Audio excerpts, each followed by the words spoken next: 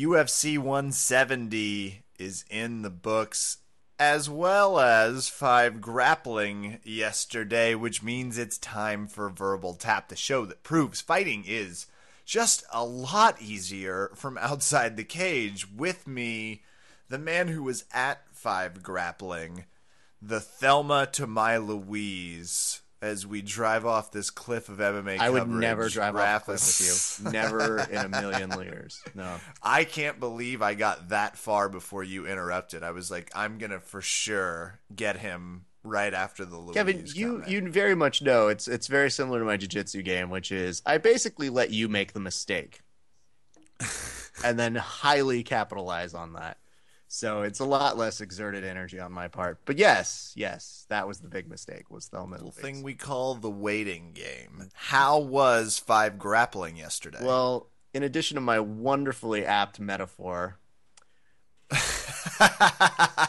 as a transition to jiu-jitsu, it was awesome, dude. It's cool to see so many people out there competing. The caliber match is always good. So the last time we went there, it was in November for an invitational. So it was kind of a big production, let's show you what it all looks like kind of deal, with the 5-man round robin and the invite only folks for the different divisions. This was a full scale tournament, but with a little bit of an interesting twist. They capped the entries at 500. They had gi, no gi, all, traditional sorts of tournament things, except every once in a while when you turned around, you'd see people like, oh, look, that's Andre Galvo.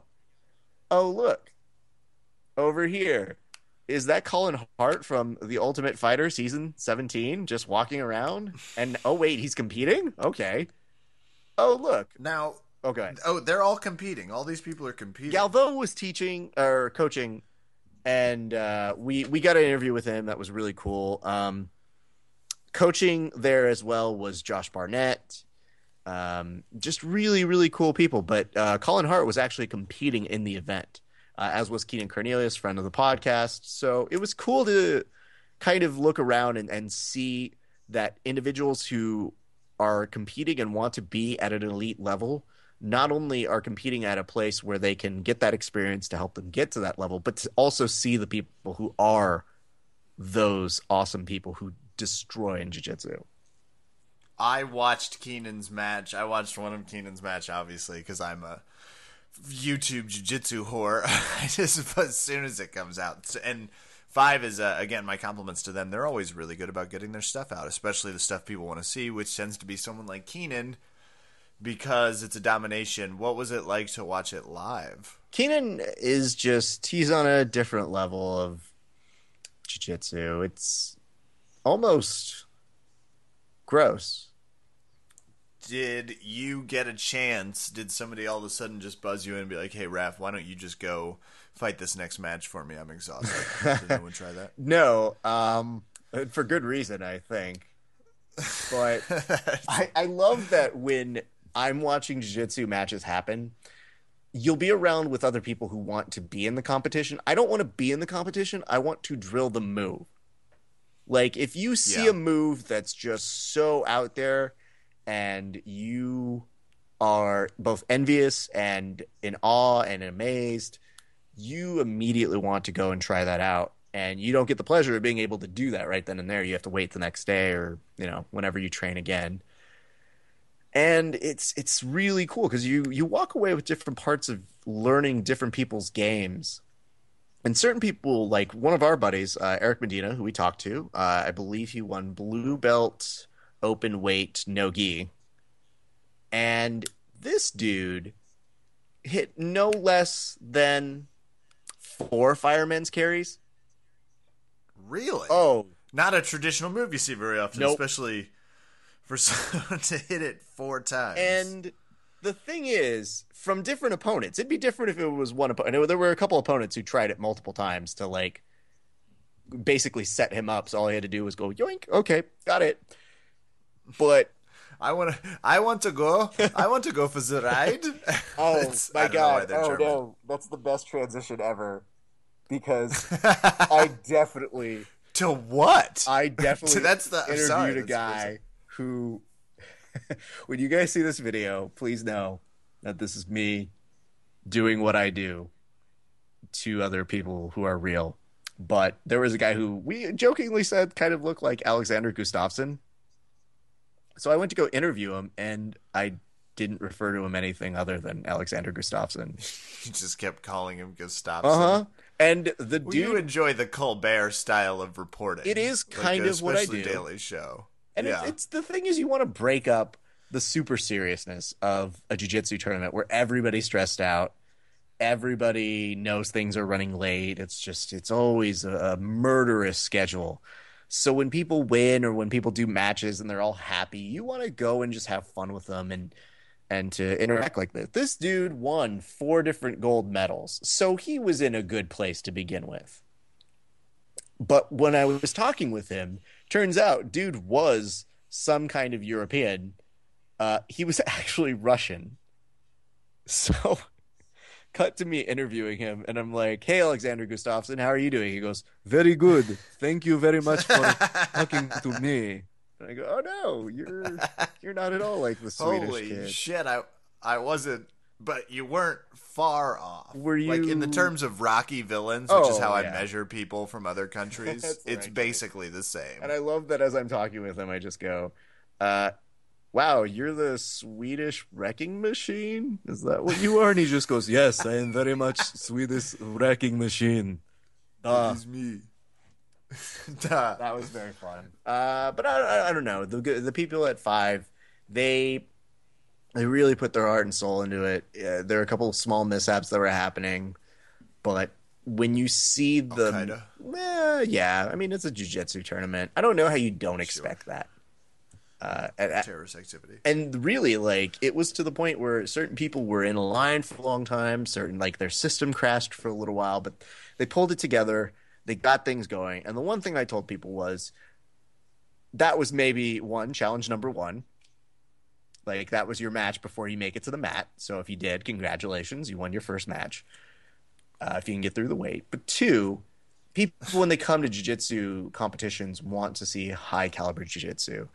And a lot of the matches I saw there, I felt were solid, really, really good competitive spirit going on. And people just, when I have a camera and I'm filming, and I would love that there are 8 different mats that are going on, and I could put the camera on one person and then kind of tilt, and on the corner of your eye, you could see another group right next to them want it more. Then you could see another group next to them want that fight that much more. So every time you turned your head a little bit, you saw another group of people just fighting for it, and by proxy giving you good fights. So that's really all you can ask for at a jiu-jitsu tournament. It sounds like my field of dreams. Yeah, it is. It really is. You have to play catch with your father now. That's the only problem. Hey. Yeah, I'll just we don't have enough history for me to pick someone from that excavate. It's like Braulio Estima's like, "Hey, Kevin, you want to have a catch?" It's well, like, what? You know, I mean a roll, but you get it. It's a thing. It's like, yes, I do. Well, I think he just goes, "Son, you want to catch wrestling?" "Oh, Dad, you're the best! Yay!" That's probably exactly how it is. I also was listening to Open Mat Radio with our friend Paul Moran, and he said he was going to be there. Did he make it to the 5 grappling competition? Yeah, sure, he was there. Why do you say it like that? Yeah, sure, he was there. I mean, that's a fact. I'm not really. Did you talk to him? Yeah, I talked with him. I did his podcast, whatever, charity. Well, hold on. I'm sorry. Could you go back a second? Yeah. You were just being super nonchalant, and I think you said something important. You did what? I was on his podcast. No big deal. It's cool. You were on his podcast? Why not? No wonder. I knew you had a tone. You cheating bitch. First of with all, your shut nemesis? up. No, it's not even. Okay, look. I know you're trying to make this a big deal, but really what it was. You know I'm going to listen to it, Raph. That's what you knew you had to tell me. When were you going to tell me? You're the one that's I brought bringing it up this weird metaphor that now, if you want to take it the next step, is really you watching the video of me cheating on you. So live with that for a second. And listening, but yeah. No. The podcast was fine. Here's the thing. Paul runs openmatradio.com. a subpar version of whatever it is we do. And he is my BJJ podcast nemesis. Now, I could easily say no and be the alpha and go superior on him, but I take pity on him and the little rinky-dink thing he calls a podcast. So I was like, all right, I'll cut you a deal. Fine. I'll come on your podcast, talk your little jiu-jitsu game, and yeah, I'll be on the first hour of your 9-hour podcast. Sure.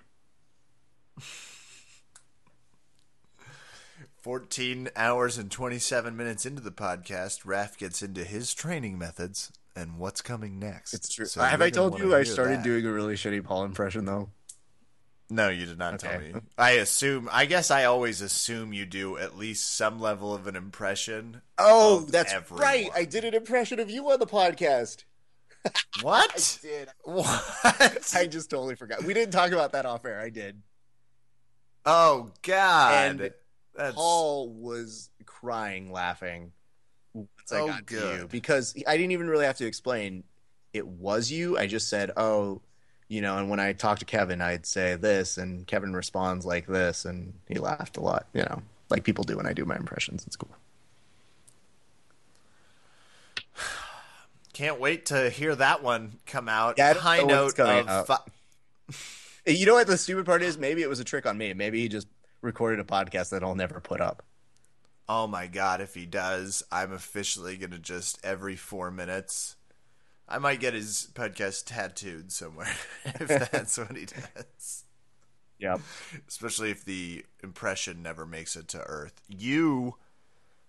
I was about to ask you, high point of 5 grappling. What was like your moment that you were just like, oh, this is fucking cool? I also saw our friend Travis Nwazu was there. Yeah, no whistle. Don't ever call him that, though. I always make fun of him for doing that. We talked with him on an interview as well, so we'll have video of that.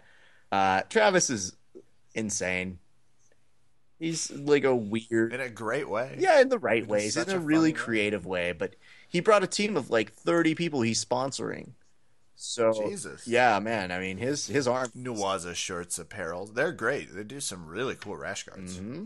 And they did really well, so it was cool to hang out and talk with a little bit of them. And just, you know, they're really chill people for many reasons, but they're really... relaxed, and you can sit and talk jiu-jitsu with them for hours, and they're super creative and goofy. And I like the fact that when you talk with Nwaza and the people he sponsors, not only are they good practitioners of jiu-jitsu, but they're just cool people. So it was good to catch up with him. High point, I would say, God, I don't know. I think God was there? God, he made an appearance. He had an open weight class. God swung by. He was fighting masters. You didn't want to roll with God. Yeah, I'll say I can't really narrow down to just one, but let's say a couple. One was doing the podcast with Paul, believe it or not. He was actually very fun, and he's a big proponent of our podcast, and we know his exists. So that was one. Two was actually getting to talk with Colin Hart, who is a member of Tough 17, our favorite. Tough 17! And dude wrecked it. He was really good. And for us, I explained to him, I was like, hey, man, you may not know who we are, but we definitely made fun of you all season during Tough 17. And Colin, in his true Colin way, just goes, no, dude, I mean, it's all good. It's just, you know, it's cool. That's a really good. That is exactly what he sounds like, yeah. by the way. It's like scary. He's trying to conceal a smile as he talks always. And I think we got a good interview with him. He ended up, I think, silvering winning. He did really well. Let's put it that way. It was somewhere in the bronze range. Somewhere in the winning range. I'm pretty sure he won, but he had a belt by the end of the night. So there you have that. And he was good people. And I think the other good one was obviously watching Keenan Cornelius do his nonsense. Who? Oh, Keenan, friend of the podcast. Sorry, I get confused with all the names out there in jiu-jitsu. Sorry. They just get mixed in a sea of wash with me, but yeah. Well, that's that. And no one tried to tag team you in. No one was like, hey, Esparza, get in there. Well, I think most people, especially when they see me at a jiu-jitsu tournament, just figure instead of fighting a person, I'm just going to do stand-up. Like they're gonna come and rush in for a single leg, and I'm gonna go, "What's the deal with single legs? Am I right?" God, this reminds What me is of this? The Greco-Roman times? Yeah. Oh, I was can that a see beer you. bolo? Weird. Apparently somebody did. I'd rather have a beer embolo, if you know what I mean. Hey-o. Hey. It's actually a great joke. Oh. That went down for later. Yeah, I was gonna say somebody who gets credit for that. I do. That would be just a fun stand-up versus jiu-jitsu fighter. Yep. So Not bad. Yeah. Hey, we're more than just pretty faces. Well, I'm without question once again super jealous that you got to go to 5 and watch it. You get should- to see one yet. shouldn't be too jealous because they're going to be traveling all around. They're actually, I think, every month going to be in a different state. The next one, I believe, is in Vegas, and that is on the 29th of March. And that is all I know, but it goes everywhere else. And they're going to have a national championship in Miami, I believe, toward November of this year. Welcome to Miami. Benvenido a Miami. Yeah. Oh, wait. All Shut right. up. Shut up. Okay. Upshutted. Great. We have breaking news. No fucking way. Yes, fucking way. We can now reveal the 2 coaches for Tough 20. That is right. The Ultimate Fighter Season 20. Would you like to know who they are? Is it Tough Nations Part 2, Finland versus the It is not. Costa Rican Islands? It is not Tough Nations. Who are the upcoming coaches? The upcoming coaches are Gilbert Melendez and Anthony Showtime Pettis. Well, one of those guys I'm really excited about. Why are you not excited about the other? How dare you? Oh, sorry. I thought you were going to say his name. I was like, well, I'm excited about Showtime Pettis. I'm not terribly excited about Mendez. I don't know. I mean, Is he good? it sounds like a good. it'll be. If they fight, which they I guess should, why not? I think Benson would have probably been like a better tough coach. Just if you're picking a coach person with Mendez, I don't know. Well, I mean, this It's is fine. I right thought he was after headed over to Bellator. Where's he? right after Gilbert was making a big fuss about his contract and how Dana said, fuck him, he doesn't need to be fucking here, blah blah blah. He gets a contract from Bellator. They're offering him $250K, which the UFC has right to match, and they did. And he gets a spot as a coach on The Ultimate Fighter. So, wins all around. Snaps. Well, okay. I mean, I'll watch it. I'm going to watch Showtime Pettis. Yeah. Put the hurtin' down. The hurtin'. Yeah. Great breaking news, Raph. Thank you. We'll look forward to your reviews of said Tough 20. I'm looking forward to doing them. Oh, The Ultimate Fighter. Almost old enough to drink. You ready to talk UFC 170? Yes, let's do that.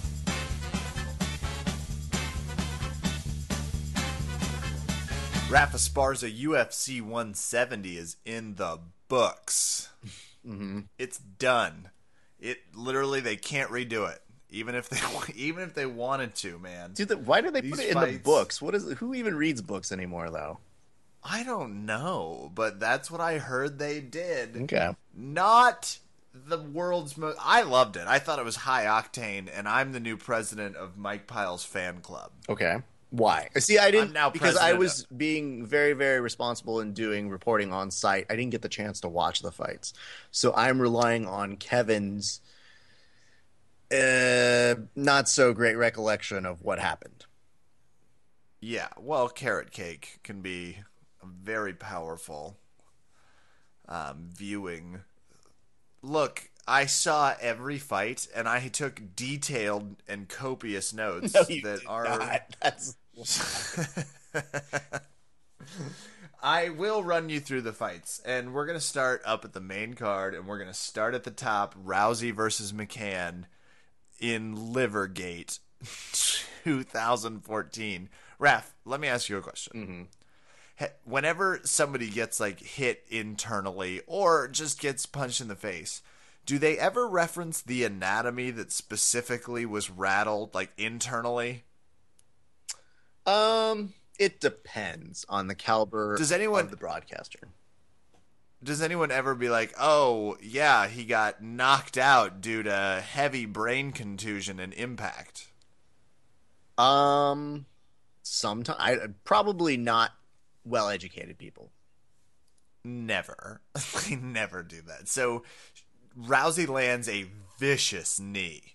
Just really deep and very hard. And McMahon goes down, holding her side, and everyone just was like, oh, it stops via strike to the liver. And that was it. That was pretty much the decision. It seemed a little premature. It was Herb Dean again, who looked a little gun-shy, by the way. You could see it in his eyes. Could you? You could just see it. Yeah, he's nervous about things. Not a very entertaining fight. Okay. And that's how it ended. Was it just that there was over so soon that it was not interesting, or that was just kind of predictable? I mean, obviously, when I told people, because we had the results that we were reading, because the tournament was still going on, but we read the results to people, and everybody goes, who won? Who won? Who won? And we go, Ronda Rousey. Oh, of course she did. Of course she did. How? Not by armbar. What? Everyone goes back into slow motion. We should remind everybody we were at a jiu-jitsu tournament. So hearing Ronda Rousey did end a fight via armbar was shocking news. And she didn't, but she also didn't really get the chance. Yeah. She accidentally struck the liver. Oops. And they knew it instantly. That's exactly what happened. Not much to say about the fight, but we can't wait to see Ronda fight again, right? Well, it depends on who, because Dana White after said that Kat Zingano is naturally the next in line, but she's had some bad things happen in her life between her knee and her husband, so no shit. They feel like she should be the next person to come in, but they're going to potentially see what's happening. The more interesting note is Dana said he is now interested in having Cyborg fight Ronda. And Ronda said in response to Cyborg's, I want to kill you, I want to eat your babies, blah, blah, blah, all that stuff. She said, Cyborg knows where to find me. And I think they're potentially penciling in a maybe December date, or at least that's the one that Cyborg is trying to push in. So that'd be kind of fun to watch that. That would be fun. And in the meantime, I'm going to pitch Sarah McMahon versus Miss Cupcake. Maybe let's find out who's the definitive 5th and 6th in this division before Misha has another fight coming up very soon, so keep that in mind. She is fighting Liz Carmouche. That's right. And that's another battle of I couldn't quite hang out with Ronda. Sure. Next fight, DC Cormier beats the shit out of Patrick Cummins. Was that delightful to watch? Well, it was fun. That's for damn sure. That's why I didn't have a problem with these fight cards, because it was like the exact, and maybe it's me because everyone loved last week's fights and didn't seem to enjoy these as much. But it was like, oh, I loved it. I watched you. It felt like Daniel Cormier could have danced around him for 3 minutes, but was just like, fuck it, I'm gonna mow this amateur down, and knocked the shit out of him. I mean, it really brought to light, because I did see I want to say the last minute of the round, but I saw the minute of the round. And it was so awesome to watch DC just take it to this guy who was talking shit about him. And, we're all for having Patrick get a better life and a better career in the UFC. But I just thought the way that they were plugging it and promoting it was just not really interesting to me. And it made me actually jump on the DC bandwagon. And DC, yeah, he definitely finished that fight. Like, he was ready for Popeye's chicken backstage. Just as a note to everybody listening, this dude actually does love Popeye's chicken. And Popeye's chicken sent a bunch of food to him post-fight. How do you know that without having been there or anything? I pay attention. Shut up. I read things. Anyway. I have eyes, Kevin. One of us knows how to pay attention and the other one does not. By the way, that's awesome. Yeah. I wish Popeyes would do that for me right now and any minute of the day. Just send me food for my accomplishments. It's So you sent a beautiful email this morning, Kevin. Well, I don't You think they would nailed it. do that to you because you wouldn't really have much Well, I'll just take accomplishment like a in your chicken life. strip basket then. All the food. Mm. Yeah, I think Cormier. I think the bigger news about this fight is that Cormier is in line. And No, I think he's exactly where he was before it. I don't think he oh, I moved up agree in with the you least. there. The one thing I Yeah, I thought don't of think this helps him much. when we were walking out and we were talking about the fights, and I was talking to somebody, and they go, "Oh, what do you think this means for Cormier?" I go, "Absolutely nothing. We're Nothing. back exactly to where we left off. This was just a filler fight." What is he going to fight John Jones next? Probably not. I mean, that's what he's hoping, but I don't I'm just saying John Jones is fighting Glover Teixeira. Yes, but I think he's willing to wait, and he's close. I don't know. Maybe they just decide they're like, "Fuck it, just send DC in." I'll say this. Motherfucker didn't look skinny at 205. So I don't know if it wasn't. As we saw him last night, and I said the same thing you did. I was like, well, oh my God. Worst case scenario, he's no further apart than he is now. Like, this doesn't mean anything in the grand scheme of things. So it didn't really. That was pretty much my take. And as they left to go, it was like, well, does he get the 205 spot permanently? Because he really shouldn't gain that weight back. He looks great. Yeah, he definitely looked like he was hungry, but I mean, not just hungry for a title. I mean, hungry, but good for him, man. I'm happy for him. I'd love to see him advance. Like I said, I wasn't a huge DC fan until maybe this week, and I just got behind him, and I'm happy to see where he goes from here. And it'll be interesting to see what happens because Rashad Evans is out for 6 months now. So that's going to kind of blow. But 6 months. Yeah. I hadn't heard the date yet. Yeah. Okay. Rory McDonald defeats Damian Maia in a horseshit decision. The decision was right. Rory McDonald won the fight. He won the last 2 rounds. Okay. Damian Maia was exhausted. But here's how the fight goes. It starts out, and this was one of the few decisions on the card. It starts out, and Rory McDonald is just getting really destroyed. Maia takes him down, gets control, has his back, takes a mount, is landing strikes from the mount, and then ends the round with his back. That's pretty much how the round goes. Mm-hmm. It spent, I'd say, 4 of 5 minutes on the ground. And you see Damian Maia had 5 minutes of control in the fight. That's how it goes. That's the end of the first round. If you're grading it on a round by round, how would you score that with that description? Probably the right way. Rory landed a few strikes, I think. Maybe 1 or 2 in before they went down. But then when they went down, which Maia took him down, he then held him down, took the mount, took the back. That's, in my opinion, Maia would win that round. Well, they had a 3-0 decision, like a unanimous decision for Rory McDonald. Wow. It was ridiculous. Wow. It was like, wait, and I'm sitting here telling you, Rory McDonald won the fight. Yeah. He absolutely destroyed him in the second and third rounds. You just very nearly, like, that. Can't believe he didn't knock him out. Win it with the right number. Well, yeah, and it was just one of those, what? Who watched that first round and thought, yeah, Rory won it? It was just he didn't do anything. He was on his back. He was getting the sleepy during a round, and you just go, I'm going to take this one off. What? He won most of the fight? He won. You know what? That's probably the most when you're a judge answer. And you're just like, judging's hard. Nap time. You're making me feel better about this because I was fucking fuming. Andrew was more pissed than I was when I watched the fight. Your instructor, Andrew Correa, and good friend. Andrew Correa from BJJ Finder. Nicely done. Thank you. And my instructor, yeah.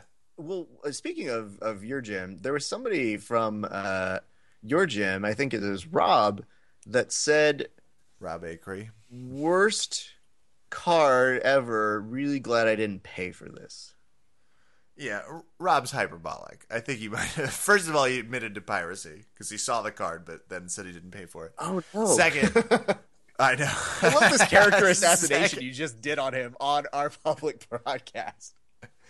Second, he tends to be just a little hyperbolic and quick to social media trigger. But he's not wrong. I mean, they weren't great fights. So it wasn't the worst card. It was not a good card, though. Okay. Well, it was just quick. I mean, you're going to have to deal with him, so That's fine. Yeah, I know. And if you've ever rolled with Rob, you're intimately familiar with what I call forehead pressure, which just really hurts. No, thank you. Yeah, it's not fun. Next, I'm now officially president, as I mentioned, of Mike Pyle's fan club. I can't imagine there's anyone else, but I'll look on Twitter. Mike Pyle is 38 years old. Did you know that? 38 years young.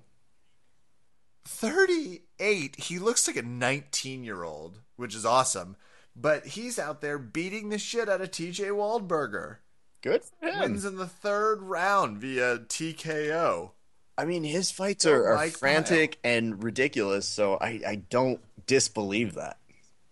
Which is exactly how this fight was. It was high action, a lot of striking. Oh, God.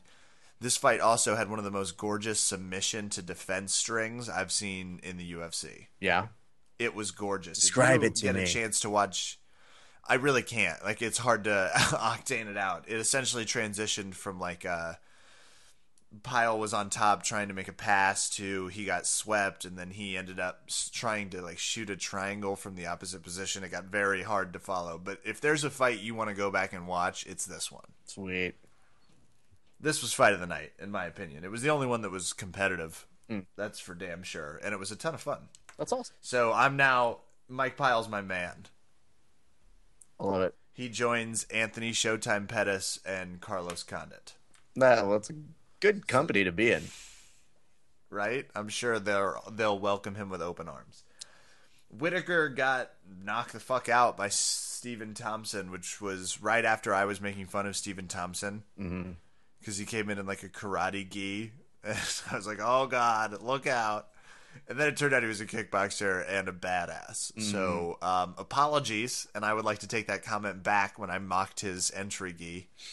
And I apologize. Nicely done, Wonder Boy. Well, those things happen. You do make mistakes like that. But, I'm glad that you're able to recognize that. I do want to mention from the undercard, Alexis Davis versus Jessica Ai.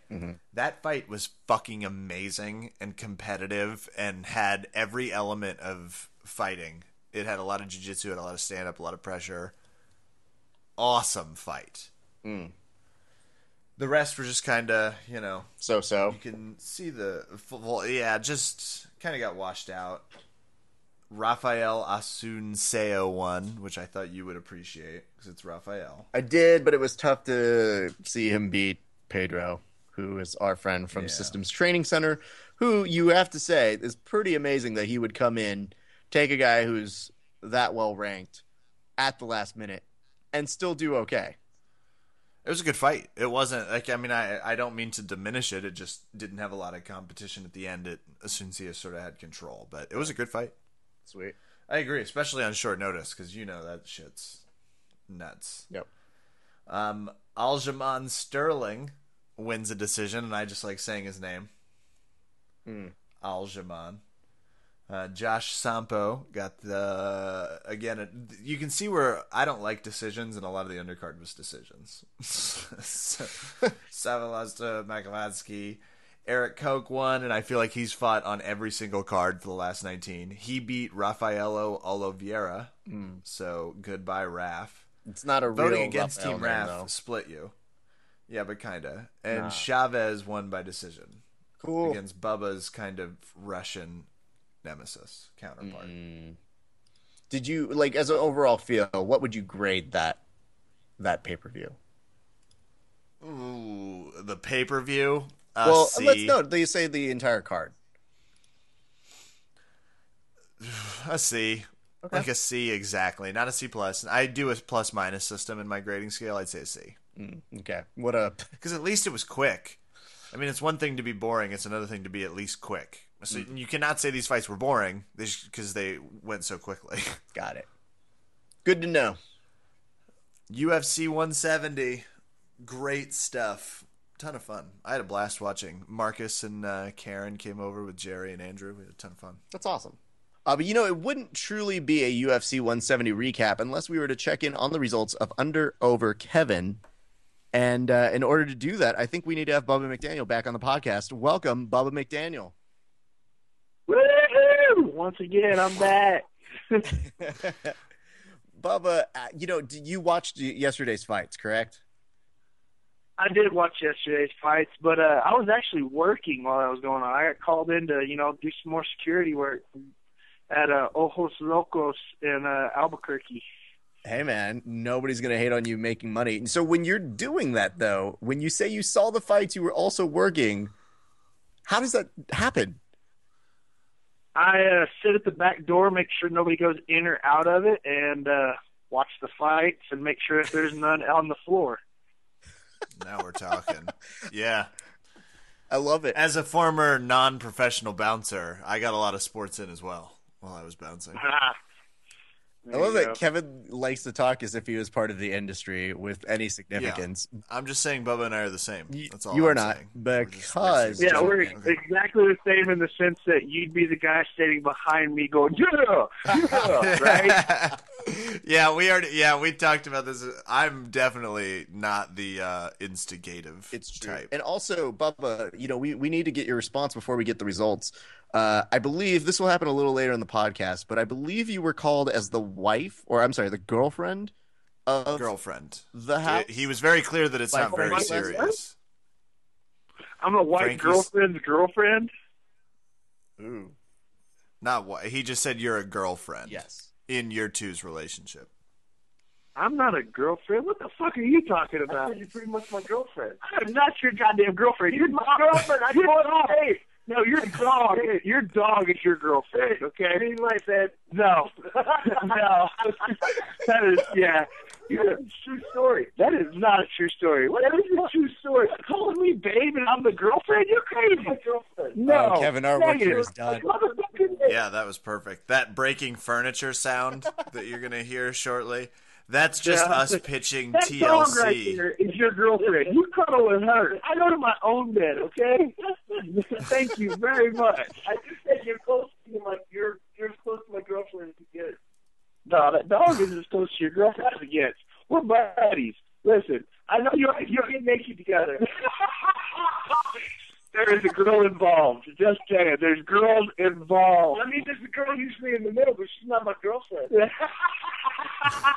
If you're just joining us right now, you're hearing the voices of Bubba McDaniel and Frankie Lister, who are now just basically arguing over who's the woman in their relationship. So don't worry. I'm waiting for the sound of a phone ringing with Bravo or FX on the other side. Just it's like, cool. We don't do another thing until we get a camera crew there. Kevin and I reserve all producing rights. People don't realize listening to your podcast is all gold, especially when you call it Casa de la Smash. Fair. Yeah, we might buy you a home phone just so we have a better connection into that location. I do love calling them at random and just starting fights with them. It's just like, did you not hear this is what Bubba said? Yeah. Ooh. Or just call in and be like, Frankie said you left the trash out and that you're a douchebag. Oh yeah, dude, I don't do trash and I don't do dishes. See? Frankie cooks and then he does the dishes. I eat it. Frankie goes in here and I keep the house clean enough, like for on my end of things. But here's the thing: there was never anything left on the coffee table. There was never anything like on the counters, anything. So I get back here, dude. Right now, there's one empty bottle, an empty glass, an empty mug, a damn laptop, a freaking iPad, keys, money. Bottle caps, all kind of crap, just on the coffee table. And the coffee table alone was clean. And he says that I'm the dirty bitch. That's exhausting. This is going to be a show. This is all right, Raph. Let's get to the results. Who won? Okay, Bubba, do you give us odds? Do you think that you won this? I'm pretty damn sure I won. Now, why do you think you won? Says I won. Frankie Lester wins. Okay. Chiming in nowhere, as always. I like that. I love that this is ruining all the magic of us recording first with Frankie and then with Bubba, because this will appear first in the podcast. But that's okay, people. We're just glad to have these two jokers on our podcast. Like a simple memento. Damn be to logistics. Bubba, I can tell you one thing right now. What would winning mean to you? Winning would be dominance over Kevin once again, which means that he would be my girlfriend in this scenario. Ouch. Kevin, what do you have to say to that? I'd really like to win because I can't physically fly to Albuquerque to piss on their house and let them know that I have ownership in this relationship. Hey, did you because tell that's them just about how being I on the do. neighbor's door? Nope. Oh my God, it's funny you said that. Why? He said he wanted to pee on our house.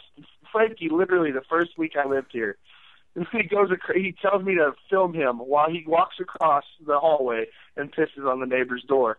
Then the neighbor comes out while he's doing this, and he continues. And now she comes over and hangs out. It's really awkward how it happened, intro. but yeah.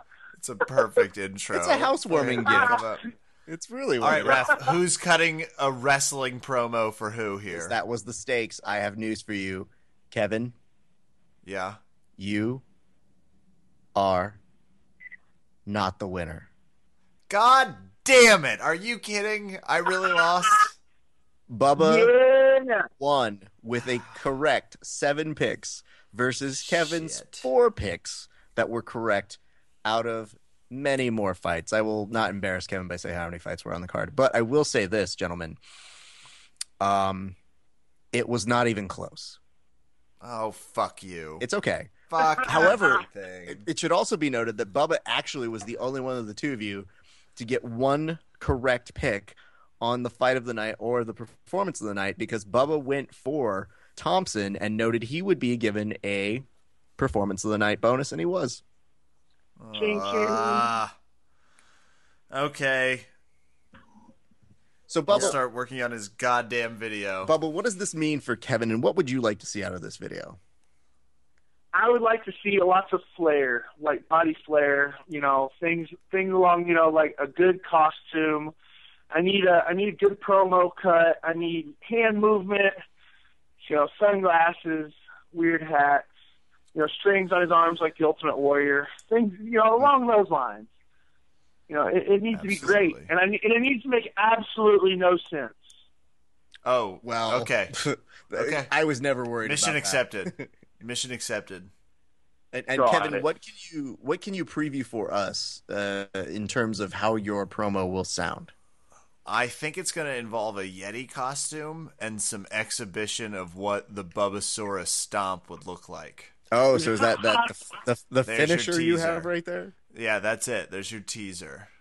Interesting. There you go, the Bubbasaurus Stomp. I kind of like that. That'd be cool. It's Yeah. it's not bad. I would like Yeah. to say The congratulations, Bubba stomp. Bubba. You actually had a percentage of, I believe, about 55-60% accuracy. Yeah, on strikes. It's not bad, huh? That's not bad. It's above a. It's probably the first passing grade he's received in quite some time. Nailed it! Ho, ho, ho, ho, ho, Mr. Funny Guy.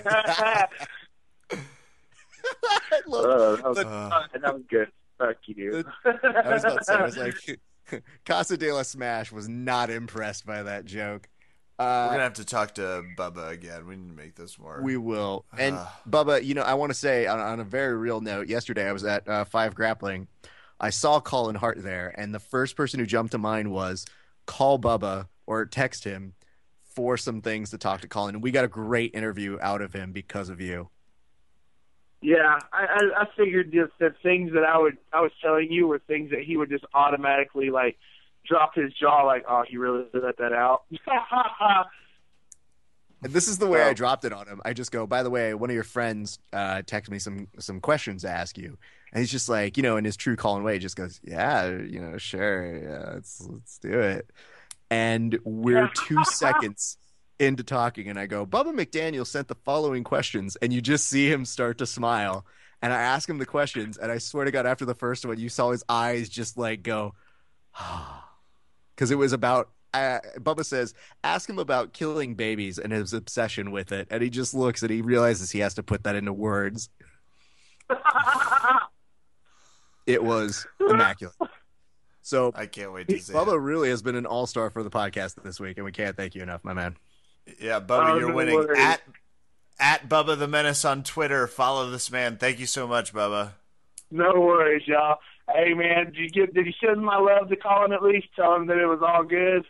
I definitely did, and he sent it right back, man. He was He was so good, and yeah, I think he won one of his divisions or something like that. He ended up with the championship belt, so he did very well. But he was very happy to hear that, and it was mutual. Yeah, that honor. dude's a stout grappler. It was amazing to grapple with him at different times. You know, whenever you go into the skill of just grappling, like that dude's stout. It's pretty crazy. The one thing I thought that was a little nerve wracking when you said he created his own submission was when I asked him about it. I knew the next step was going to be him showing it on me, so I was a little hesitant. I was like worried that was going to get out whenever they created that first prank on us in the house, man. You saw his mode flip. It was so crazy for a second. Because, like, we were calling him the Collins for a little bit, like, you know, making a joke. And then all of a sudden one day he just goes, you know, there's no S on my name, right? And we all, like, looked at him like, oh, crap, he's really noticed. And he's like, yeah. But he had that, like, don't ever do that again look in his eye, and we were all like, okay, don't do that again. Love it. We will not call you the Collins. That's awesome. No, man, it was good times, and I'm glad you were able to help out even on that. That was awesome. No worries, no worries. Yeah, I got love for my boys back to Team Jones, Tough 17. Even the Team Dark Side, got love for guys on there too. It's good stuff, my man. Always a pleasure. Bubba the Menace McDaniel.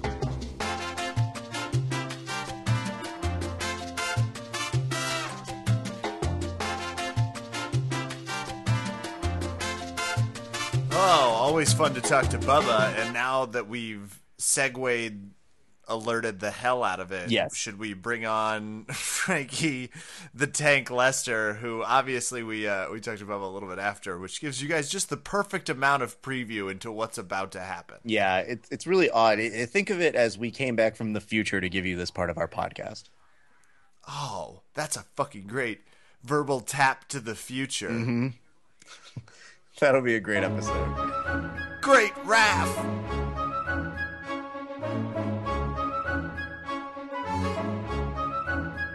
Verbal Tap fans, we have with us, and we have Frankie the Tank Lester. Frankie, you come with a it's kind of a high endorsement. It's Bubba the Menace McDaniel endorsement. How are you doing this evening, Frankie? I'm doing good, man. That's a lot of praise for Bubba. Yeah, I think he just likes your nickname, the Tank, personally. So Bubba's my roommate, if you guys didn't know. We literally live together. He's pretty much my girlfriend, in a sense. He's just the what sense? Girlfriend just I've to be ever had. clear, I was okay. Okay, good. Good step one.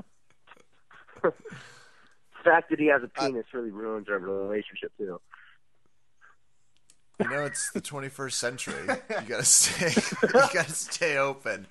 Frankie, did you get the nickname the Tank before or after the movie Old School? That's a good question. I want to say after. When did Old School come out? Stop answering with other questions because I don't know. So, you know what? I can't really be certain. I got the nickname in 2007. So if Old School was before that, It would be. Old School's 2003. Yes. Oh yeah, Will Ferrell, you win again. I just like to think that you were doing MMA and also chugging beer. They were like, we got to call this motherfucker the Tank for a lot of reasons. I mean, I still do that. Anybody who knows me knows. Okay, a great friend of mine, you might know him, Mark Miller. He was actually on The Ultimate Fighter with me.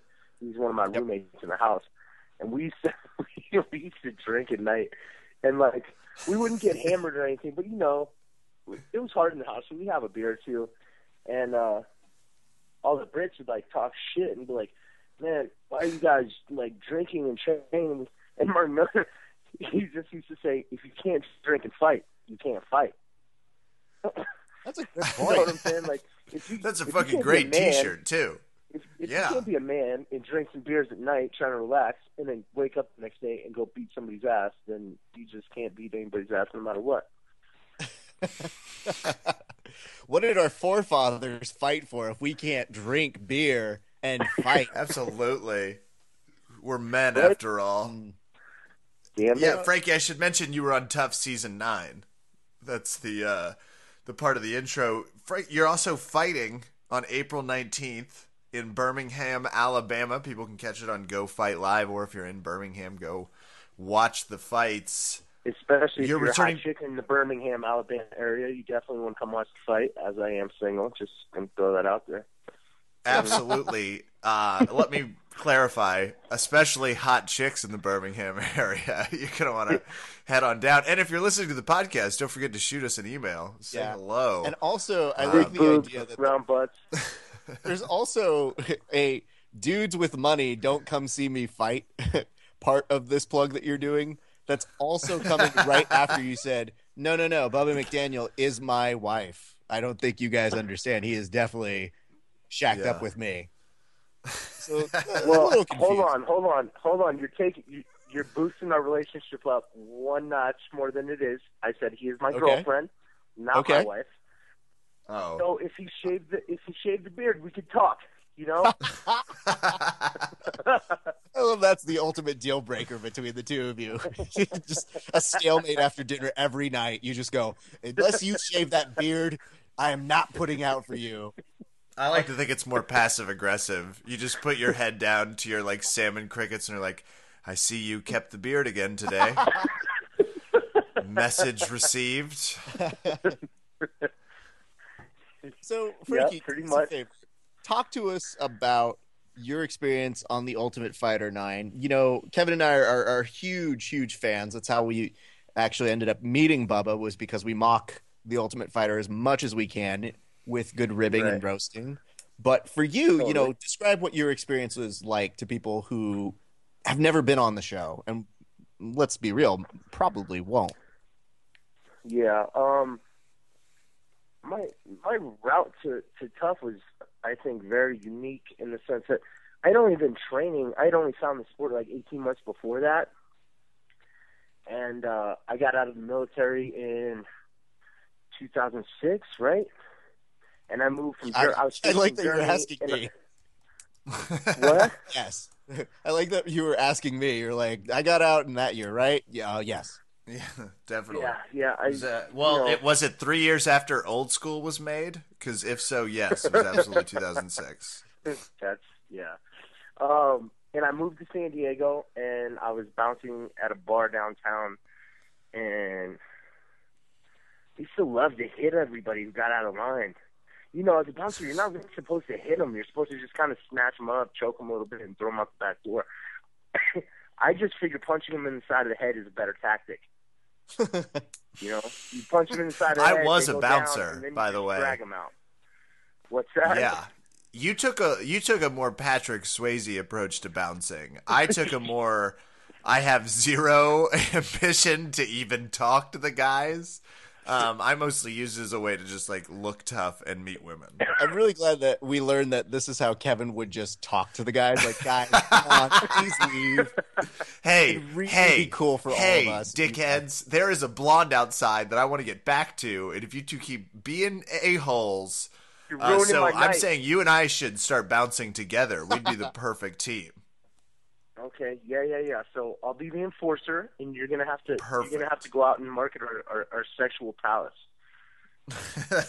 That's right. I'll find people that look like Bubba but shaved, and my particular proclivities. But I'm sorry. Yes, you like to hit people, and you were like, I should do this for a living. No. So my coworker, this kid Jason Westling, who was he's a Navy EOD diver and a pro MMA fighter, was like, dude. No, you sure do like to hit people. Well, you should come to the gym, so we can see how tough you are. And I was like, yeah, bro, whatever. I'll come to this gym. I was one of those dudes. I thought I was tough, So I'll come to that gym. What's up? And the gym was Undisputed North Park in San Diego. And at the time, the pro team consisted of Brandon Vera, Wade Shipp, Dominic Cruz, War Machine, Toby Imada, Ed Ratcliffe. And I got taken into it. A certain Jason took me to sparring with these dudes. And I had never trained before in my life. Okay?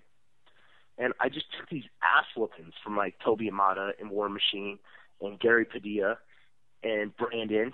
And afterwards, I just got my ass whooped. And this dude, Wade Shipp, used to be in the UFC a long time ago, still trains with Brandon. But he comes over to me and he puts his hand on me and he's like, bro, you're not very good, but you're a tough motherfucker. I don't think I've ever seen anybody take that much damage in sparring before. And I immediately fell in love with the sport right then. And I was That's like, a you know what? compliment. That is great. I'm going to fucking get good at this. Like, this is what I want to do. And that was like early 2007, I believe. And I ended up making it on the show at the end of 2008, and we actually started filming in like January of 2009, like right at the beginning of the new year. So like I went on the show 3-2, and my first 2 pro fights I fought at 205. It was just like this ginormous meathead who like didn't know anything. But I took like a jiu-jitsu black belt to a decision. You know, I lost, but you know, considering I'd never trained, it's a pretty good step. And I finally started to cut the weight down, and I fought at 185 and won.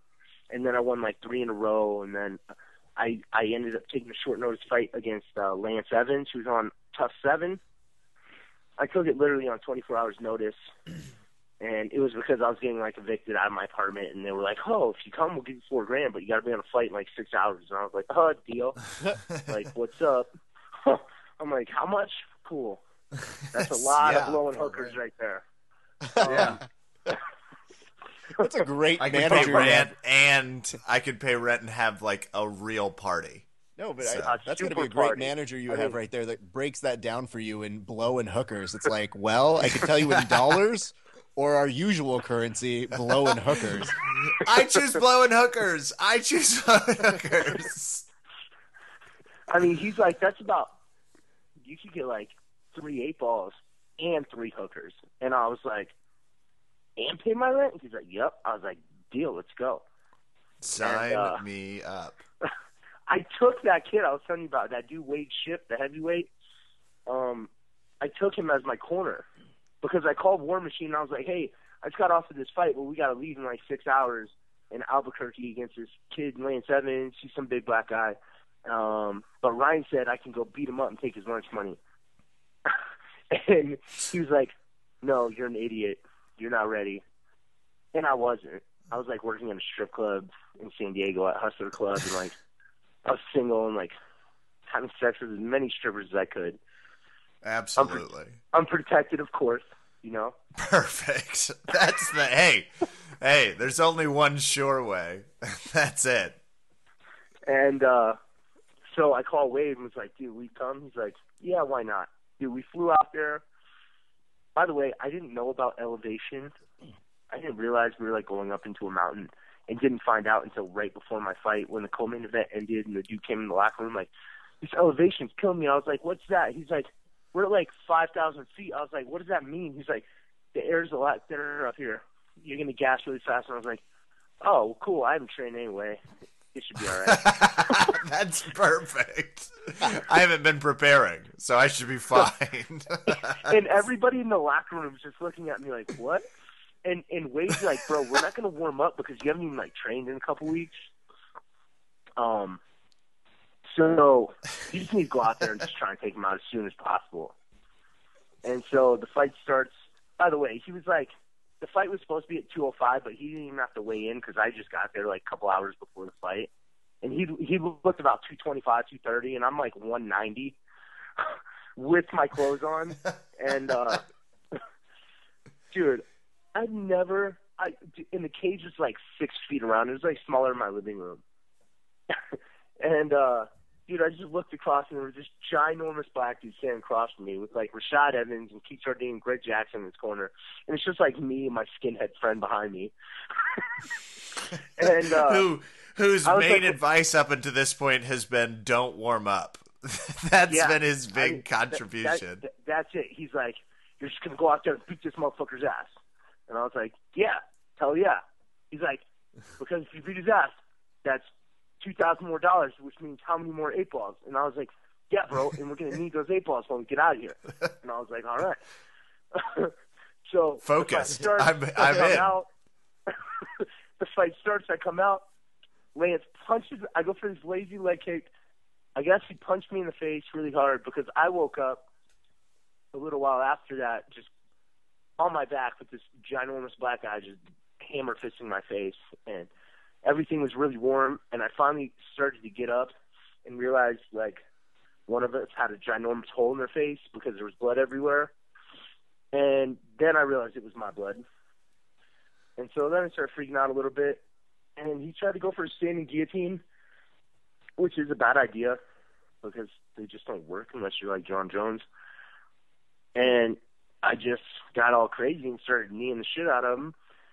And the first round ended. And in between rounds, I was completely exhausted. My corner looked at me, and he goes, "You have no more cardio to do this."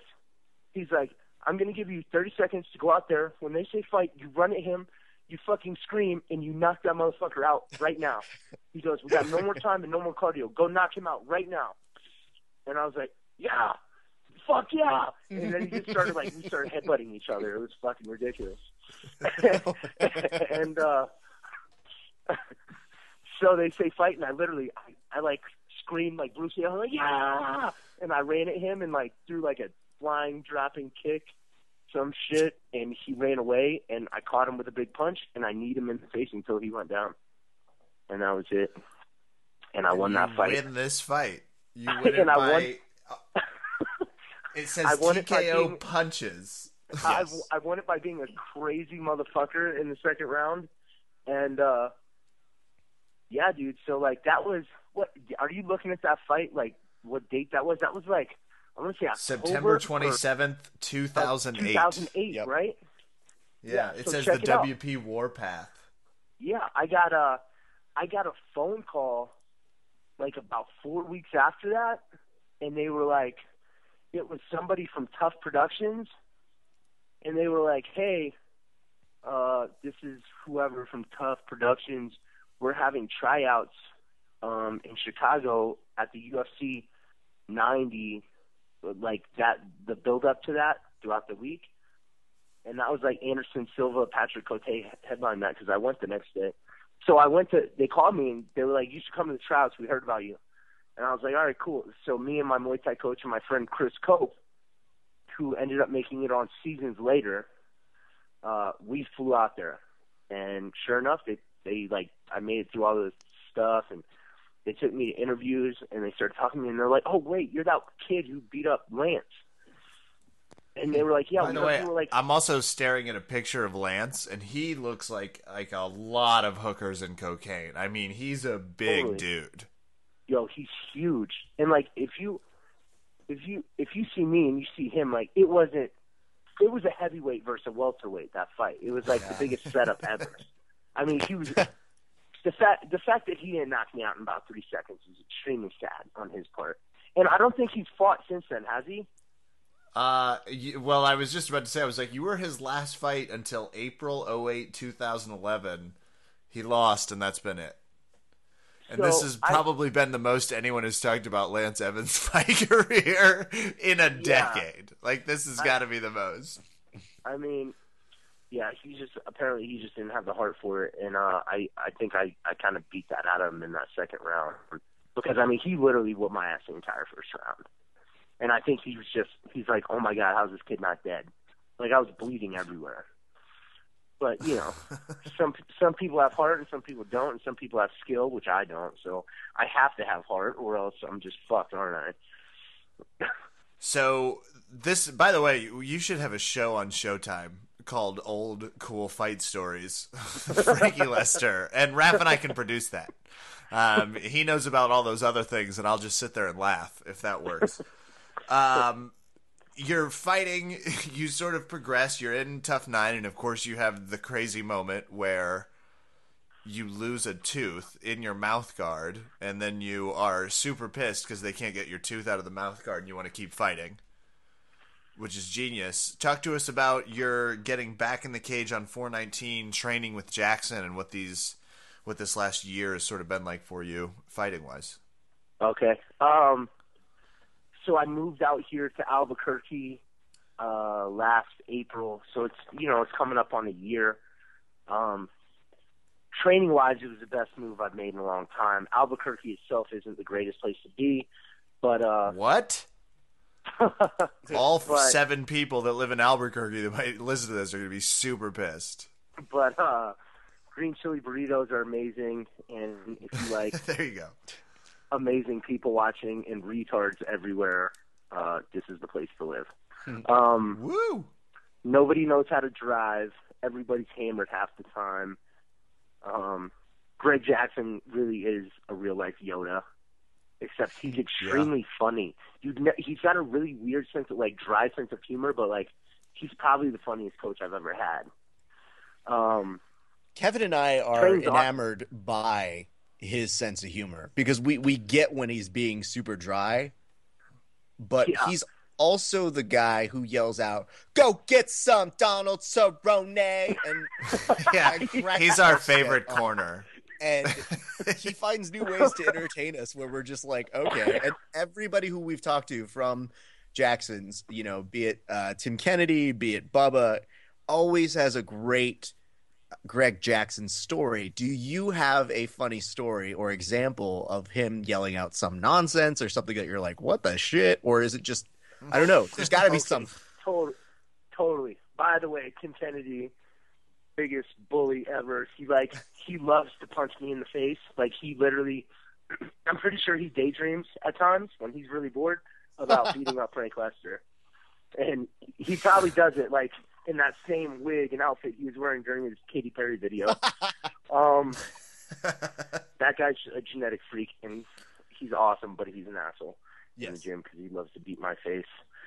Greg Jackson, dude, so, all right, I mean, and this is just, like, one little example, and this happens every day. So, like, we were doing wrestling last week, and, you know, we're going over, like, how to get out of the clinch and, like, a shoulder bump to hike up the arm to get the underhook. And he just randomly stops me, like, so we're drilling, and he goes, all right, everybody stop. We're all making the same mistake. He goes, let's make a circle. And he gets the whole team in a circle, right? And he's like, he just, like, spreads his legs, puts his arm out straight, and, like, just starts, like, shivering his limbs. And he's like, this is just like you guys do in the club. It's like the Harlem Shake. And he just starts shaking his ass and, like, he's doing, like, the black girl booty dance. And he's like, that's all we're going to do. That's all we're going to do. And then he grabs Damasio Page by the back of the head. And he's like, I'm going to grab Damasio. I'm going to hit my Harlem Shake. I'm going to hike up that underhook. And I'm going to double leg the fuck out of him. And, dude, I'm, like, dying laughing. I can't even take him seriously. But he's fucking dead serious. You know, he's like, just Harlem Shake that shit to get that underhook. And I'm like, dude. The dumbest part what about is it wrong is with this guy? But he's hilarious. the dumbest part about that is I see what that does. Like, now that I think about it, and I would have never thought about it before, but I'm like, no, I guess that is a good way to fucking get rid of that. Holy fuck. What's wrong with this man? It's so I was just busy simple, man. taking notes. Google Harlem Shake, double leg, got it. Okay. And it's like that every day, man. Every day he teaches, it's like he just finds, like, the right analogy that works for the meathead retards that we are. He knows how to relay this information to us in a way we can understand, like the Harlem Shake or the black girl booty dance, you know. Or he's like, Miley Cyrus twerk that shit. You know what I'm saying? When you're trying to get out of the ankle lock, he's like, we're gonna roll. He's like, we're gonna roll. We're gonna stick our other foot up their bum bum, and then we're gonna twerk. And you're like, what? Like, but seriously, like, if you are in that neutral position and they have your ankle, you take the one foot, you put the big toe up his butt, you roll, stomach down, and then you twerk your booty, and then all of a sudden you're out. It's kind of genius. Genius. No, I mean, God, the method to his madness is so, it sounds insane. Like, if it was any other person, maybe even any other sport, but it all makes sense here. We've always joked that we want to interview him, obviously, at some point, but I've always thought that he needs to be on my sidelines as an interview coach, because I feel like he would be like, whisper, he'd be like, now, Raph, you got to really commit to this question. Ref, ask him about his personal life. Get in there. Get in there. Just get in there. It's yours. The interview's all yours. Live it. And if you ask a great question, he's going to be like, yes, sir, Rafa Sparza. Yes, sir. That was a great question. That's what we hope it's always One like. day. I hope he's always like that at like the grocery store. If he just likes the beer you ordered, I hope he's always doing it. Yeah, he's a good dude. And then you got, like, you know, but who knows the sport. Like, it's not just Greg Jackson. Like, Mike Winkeljohn is, like, the head stand-up coach. And that dude is equally as funny in a different way. But, like, the combination of the two, man, it's like they're without a doubt. And I've worked with a bunch of good coaches. You know, I've worked with Hendo and a bunch of other people, and, like, they're the best coach combo ever, these two. So, I like that he got a 2-for-1 with Winkeljohn, where he got both a stand-up coach and a stand-up coach. Wait, what? I like that with Winkeljohn, he actually got a 2-for-1 with a stand-up coach for stand-up fighting and stand-up comedy. Right. Yeah, exactly. Yeah, he got both. That's pretty that sweet. dude's awesome. We've heard nothing but great things for that training camp. Now, how does that translate for your fighting style now? I know the last year was crazy for you, but I know that training in that camp, from what we've seen for fighters, has brought fighters to a different caliber. You know, you want to talk to us about that with your experience? Yeah, sure. I think what I think sets Jackson's apart from other gyms that I've been to is the culmination. One, like we were talking about, you have the two coaches, and then there's other coaches that are coming up underneath them, like Mike Valley and Coach Gibson. And then you got guys who come through, coaches like Ricky Wendell for wrestling. And it's just like, dude, you have all these amazing people that gravitate here. And it's just like, it opens your mind. And, like, at least for my stand-up, I'm more of a striker. Let's talk about my stand-up. Like, coming here, I've gotten so many more ideas and tools to use that are just so unorthodox. Like, working with guys like Carlos Condit, man. You see the things and the combinations he's throwing. Like, nobody else in the game is throwing those combinations. They're and, like, so it's creative. It's the culmination of Mike Valley and Mike Winkeljohn and Coach Gibson and Greg. And all four of them are always working and collaborating with their minds about, how can we evolve our striking? How can we evolve our game? Like, it's just, I haven't seen that anywhere else in the country where I've trained. And I've trained at a lot of the major teams at some point. And I definitely feel like my stand-up's at a whole different level. And being around guys like, like I said, like Cowboy Carlos, John Jones, me and Bubba's my damn roommate. Like, we're always like bouncing things off each other and trying to, upgrade our striking. So I just think it's a very unique setting here. And you can't ask for anything better, honestly. I will ask, though, when you say that you and Bubba are roommates, does training ever carry over to the house?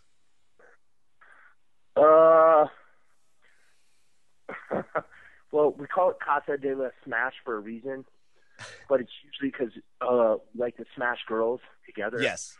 And we call each other, we're the Bash Brothers. And, like, girls don't come, like, ladies, don't come to Casa de la Smash if you don't plan on getting naked. Straight up.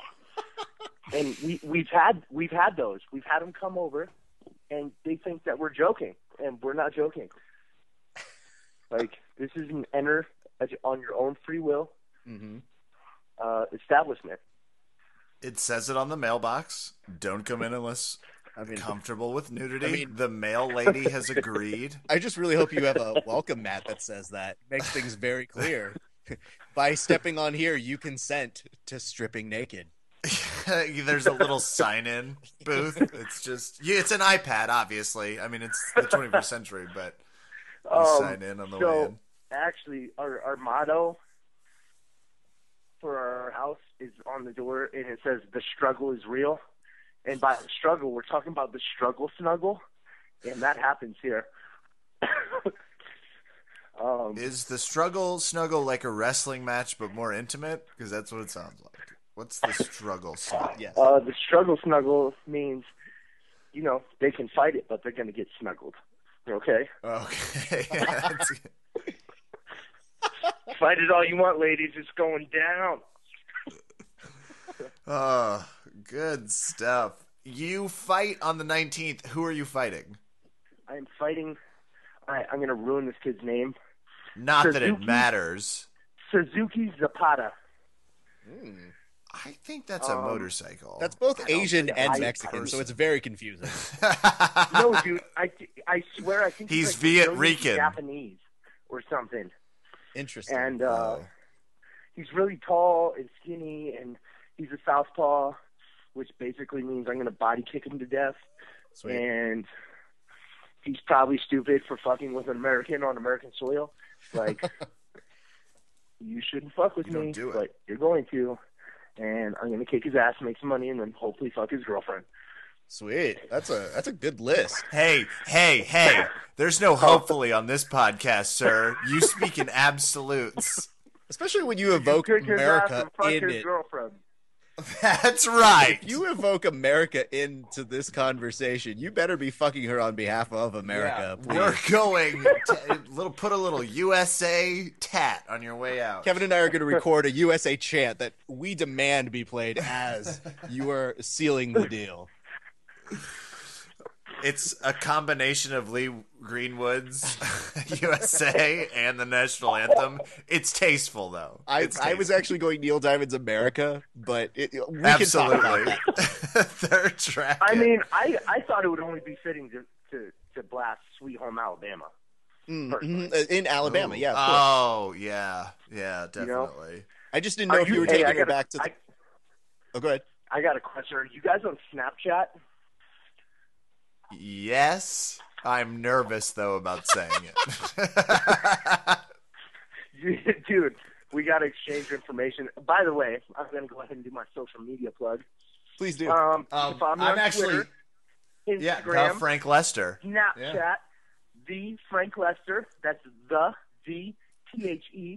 TheFrankLester. If you follow me on Snapchat, be ready to see my dick. And maybe your mom. I can think of no better plug than that. That was the best social media plug I've ever And heard. also one that Kevin was appropriate in his skepticism of. I was going to say, I feel completely justified. Kev was definitely, like, you could see the thought process in his head going, oh my God, am I getting dick pics? Am I getting dick pics? Am I getting dick pics? I mean, it's going to happen. It will happen. Hey, you know what they say about dick pics? It's exactly like chess, so don't send them unless you're prepared to play the game. That's what they say, right? People say that? I try and do it only after hot showers. Okay? Which explains a lot. You know- Ladies and gentlemen, Frank the Tank Lester is a name well earned. It's Go true. ahead. And if you were confused as to any reason as to why him and Bubba McDaniel were roommates, I think by the end of this interview, I think Confusion's everything done. explains Yeah. itself. Confusion over. Yeah. We're all set there. Frank, we really appreciate you coming on the podcast Bubba tonight. complement each other extremely well. Yes, especially in the looks department.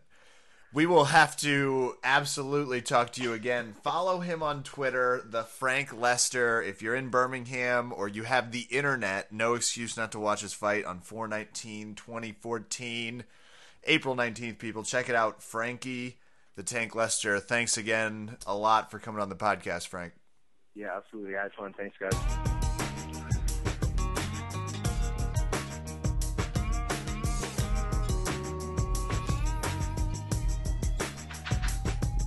You know, Ref, one of these days we're going to figure out how to get people just to come out of their comfort zone. Because we put Frankie Lester in a real locker of confiscation. It's they just get intimidated, I think, is what happens. That's probably more what it is than anything. Obviously, Raph and I are doing what we do, which is be in jest. That was awesome. This is the part of the show where Raph and I talk about the guest.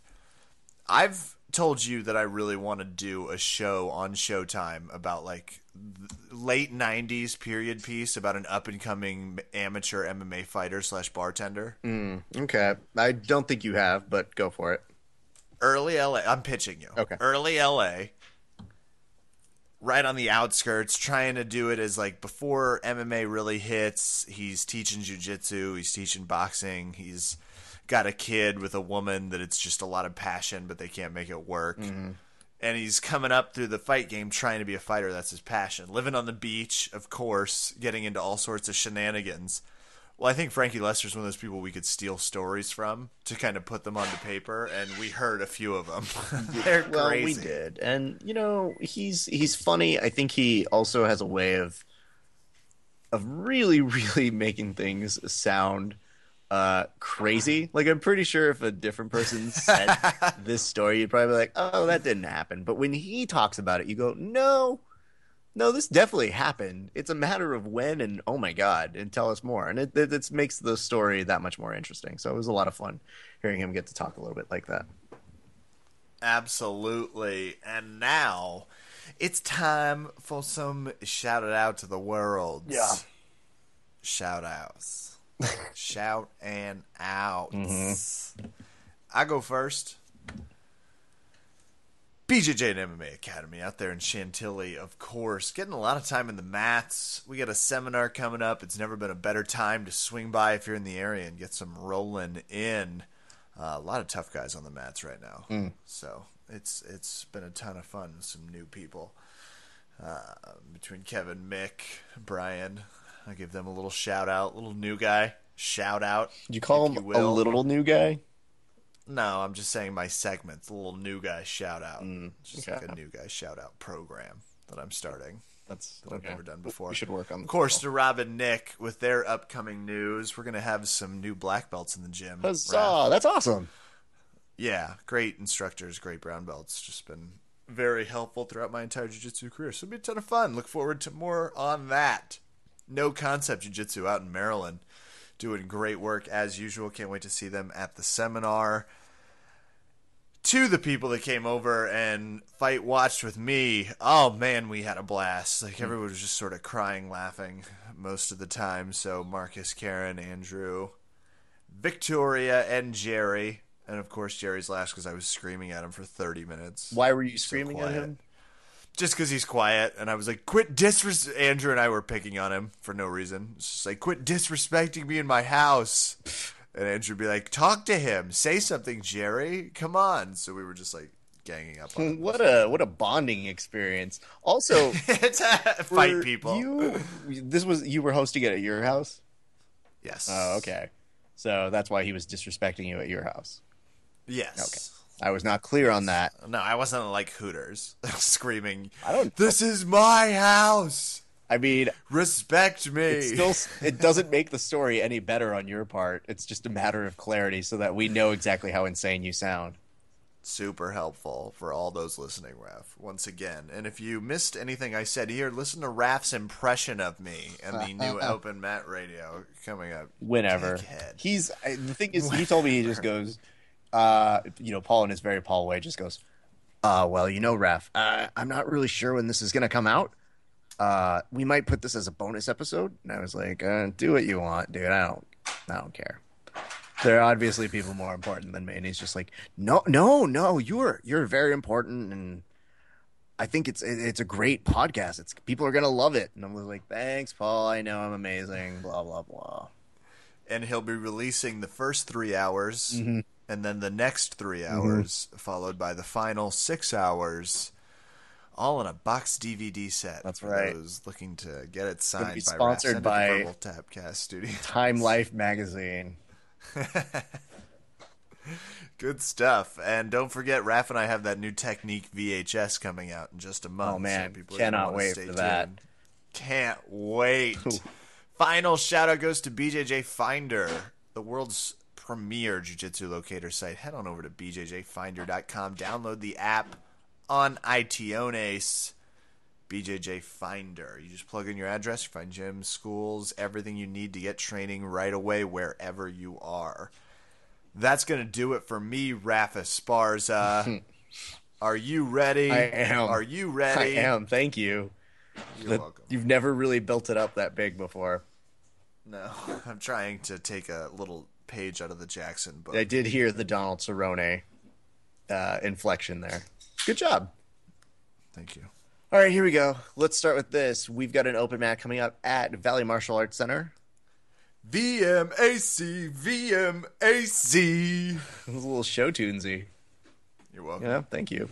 There's a open mat, women's open mat on April 6th. You guys can come check that out. It's going to be a lot of fun.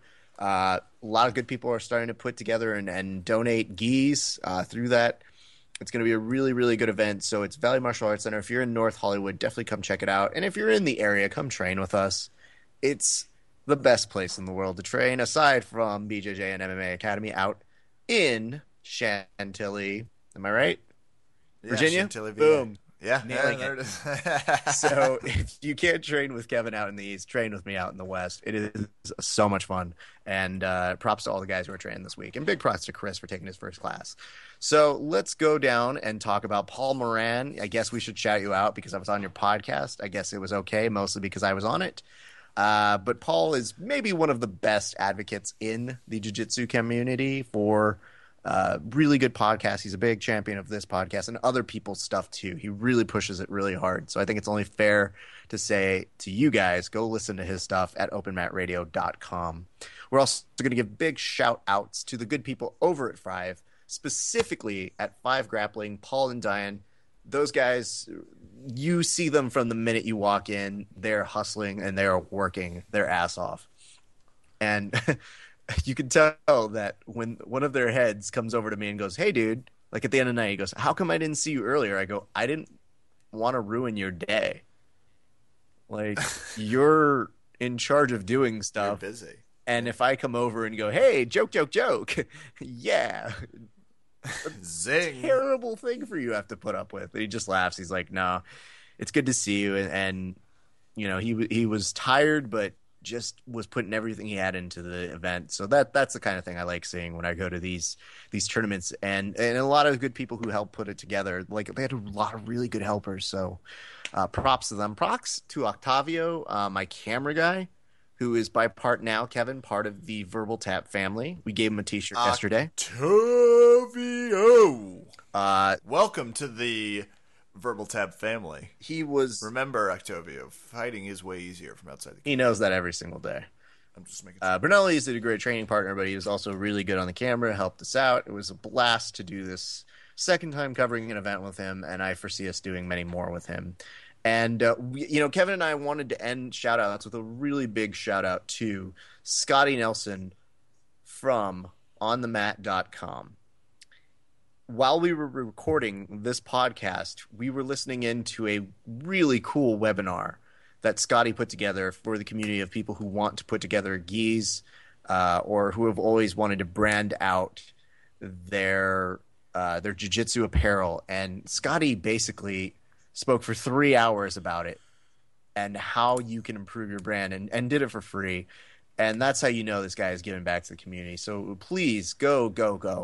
Check out On The Mat. Scotty sort of wrote the book on that stuff too, which is really cool. Yeah, and he's always been undeniably nice to the two of us, so we definitely want to push you guys over there. It looks like they've got some things going up in relation to the webinar that they're going to keep plugging for their site and helping out people and reaching out to people who want to do things and have a cool lifestyle of actually making a living doing jiu-jitsu.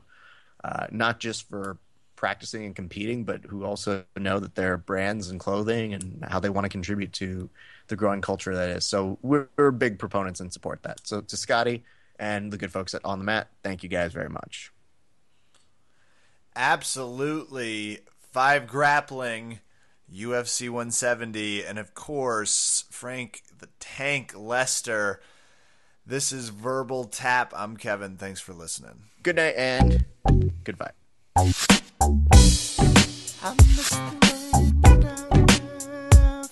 Love, what are we going to do with it? Do you know that song?